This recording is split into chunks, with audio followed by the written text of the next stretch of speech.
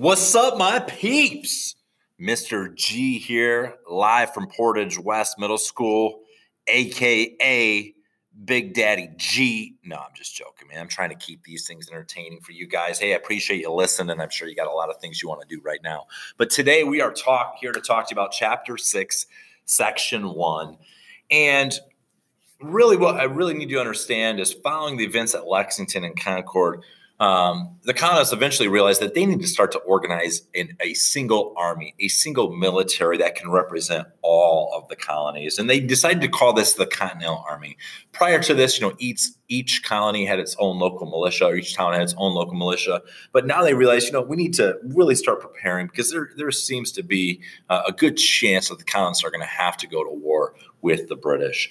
And they decide that they're going to start organizing this Continental Army, and they want to surround Boston. Boston was the heart of where there were most of the British troops, and Boston has a lot of hills and areas that are surrounding it, and so they decided to start surrounding Boston. Now, at that same time, the Continental Army needs a leader. And so George Washington, yes, our very first president, prior to him being president, was selected to lead the Continental Army. And he was chosen because he had previous military experience, but he also was a big guy. George Washington was like 6'3", 6'4". He was a macho guy. He was someone that was tough. He was kind of rough around the edges. He was someone that people would listen and respect. And so he was chosen to lead the Continental Army. Now, the Battle of Bunker Hill took place in June of 1775. And if you remember, the Continental Army was basically trying to fortify two hills that overlooked Boston. By that, we mean they were trying to make forts so they could oversee what was happening within Boston. The two hills that they were trying to fortify were Breed's Hill and Bunker Hill. Now, the British, when they get word of this or see this taking place, they get a little concerned. Because anytime someone has the high ground on you in terms of military, in terms of any military activity, that's a problem. If you're trying to run up a hill and attack someone, it's very, very difficult. So when Great Britain gets word that the Continental Army is trying to fortify Breed's Hill and Bunker Hill, that's a concern. This gives the Continental Army an advantage. And so the British commanding officers decide they are going to go and try to take back control of Breed's Hill and Bunker Hill. Okay, so to do this, they send in over 2,000 troops. That's a massive amount of people. If you think, Portage West Middle School is usually between 700 and 800 kids. That's a lot of people, 2,000 troops. So they decide that they're simply just going to charge up the hill and try to take back control of this ground. Now, it doesn't take a rocket scientist to realize this is not a good idea. Simply just taking your troops and running up a hill is clearly a recipe for disaster. And that really shows that Great Britain didn't really respect the colonists. They thought of them as a bunch of farmers that didn't know how to even, handle a basic weaponry like a musket. And that was, nothing further from the truth. So when the Continental Army realizes that the British is just going to run up the hill, they would get behind their trees or get behind their fortifications, their ditches that they had dug, and they would fire their muskets. And this led to a huge amount of casualties for the British. The British tries to do this 2 times in a row. And both times, as they're charging up the hill, their soldiers are getting smoked. Okay, they had to fall back on 2 separate occasions.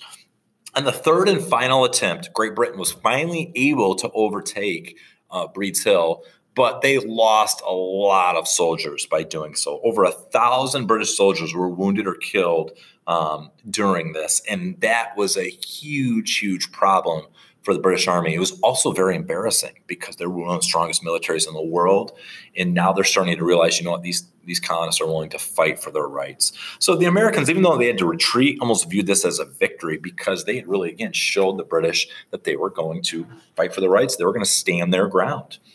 Well, immediately following Bunker Hill, George Washington starts sizing up his army. And one of the first things that he realizes, his army is lacking a lot of things. First off, they're lacking supplies. They don't have basic things like boots, uniforms. They don't have enough gunpowder. They don't have enough muskets. They're lacking food. The other thing he realizes is many of these guys have never had any formal military training. Okay, so he was starting from ground zero here. He had to go in and train and really instill some discipline with his army. And then another huge problem was men. They lacked soldiers. They lacked people that were willing to fight on a full-time basis. They might have people that would show up, for a few days or a few weeks, and they would go home. And so just having some discipline and some expectations in the military, Washington realized he needed to put those in place in order for them to be successful.